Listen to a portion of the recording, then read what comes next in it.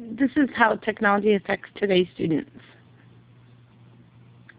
Instead of using second graders in my classroom, I decided to use 3 different age groups of students. I used a 5th grade student, a 6th grade student, and a 7th grade student. They were all of white, and I interviewed 2 boys and 1 girl. My first one is a 5th grade student. His name is Austin. He watches TV for about 3 hours a day. He's on his cell phone maybe 5 minutes. He uses his computer for homework maybe 30 minutes a day. He probably searches the web for maybe 10 minutes a day. And he plays video games for about an hour a day. He has access to his computer, his cell phone, Xbox, Wii, and iPod at home, and at school he has access to a computer.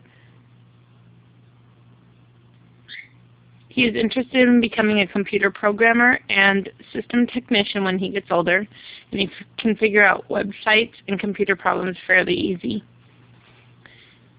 My next student is Brittany, and she's in 6th grade. She watches TV for about 2 hours a day. She's on her cell phone for about 3 hours a day, including texting and talking. She uses her computer for homework maybe an hour a day. She searches the web for an hour a day. She doesn't play video games very often daily, maybe on the weekends. She has access to computers, cell phones, iPod, game systems at home.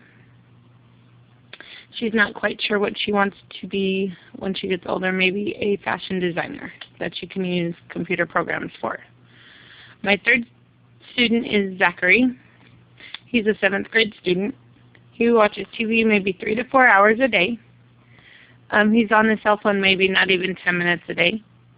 He uses his computer for homework, depending on the homework, up to 30 minutes a day. He probably browses the web for about 30 minutes. He plays video games for about 2 hours a day. He has access to computers, a cell phone, an Xbox, an iPod, Wii, DS. At school, just a computer. He's interested in becoming a CSI investigator using computer programs.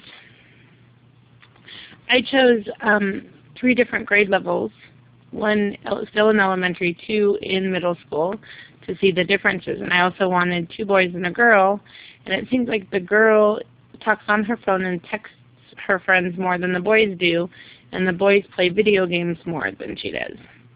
They all watch TV about fairly the same, and they all want to do something with technology as they get older.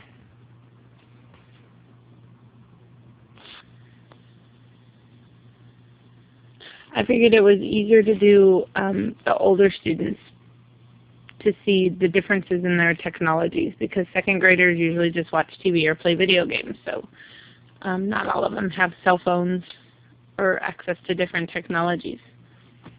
Thank you.